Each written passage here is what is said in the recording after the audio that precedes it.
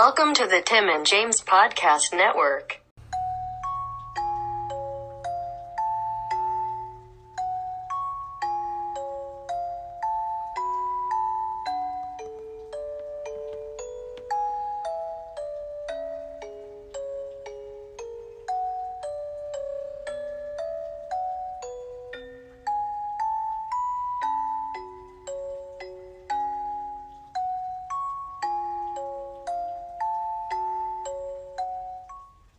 All right, who's ready for bed?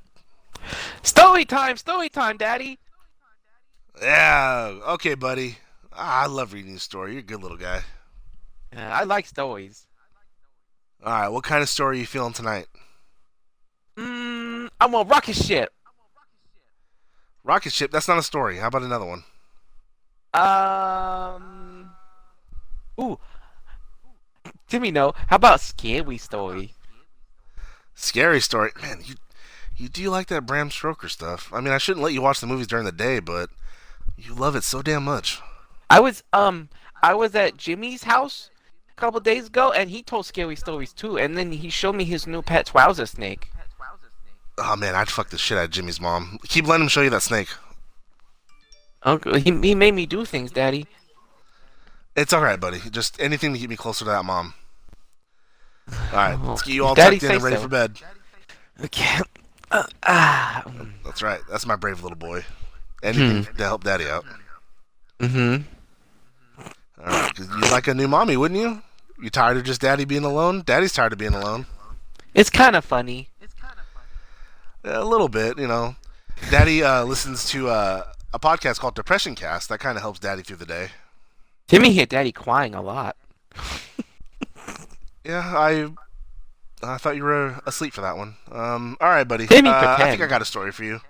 Oh, yay! Well, Story! You need to go to bed, buddy. I'm in bed. That's Daddy's time. Daddy's time. Daddy does what he wants during Daddy's time. You have to go to bed. Timmy know what Daddy do. All right. Close your eyes. Daddy could end up like to catch a predator. No. Luckily, that show went away, buddy. All right, close your eyes. Okay. All right. Here we go. Daddy's got a good story. All right. This story is called Photobomb. It's always hard to say goodbye to a loved one. It's a nightmare when people show up at the memorial service uninvited. I was standing over my brother's coffin, holding a hand to the closed lid and silently saying my goodbyes, when I heard the first flash. I looked up and was blinded by the second. A few guests saw what was happening and ran to my defense, pulling the paparazzi away from me while I recovered from the flash. "Hey, is it as bad as the first one?" the intruder called out from behind the wall of the suits, taking more pictures, pushed toward the exit. "I heard it was even worse. The other memorial was open casket." "Ignore him," someone said quietly from my side.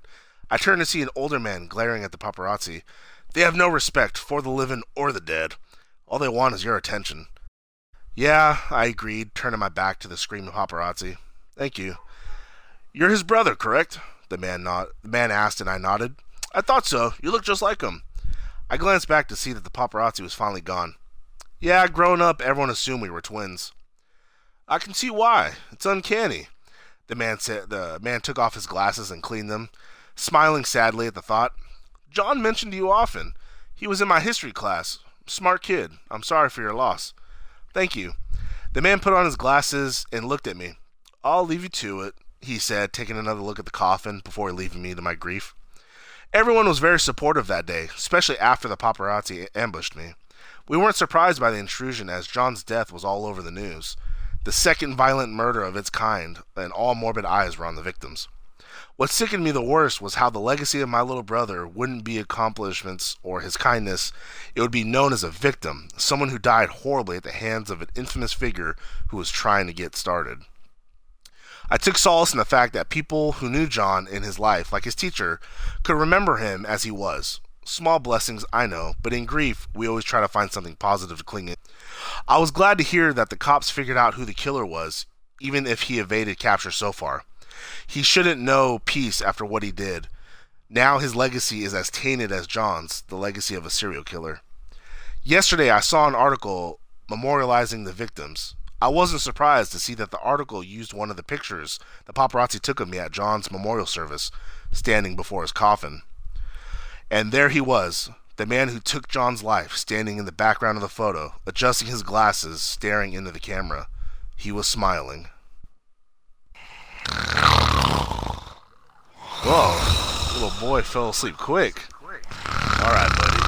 Sleep tight.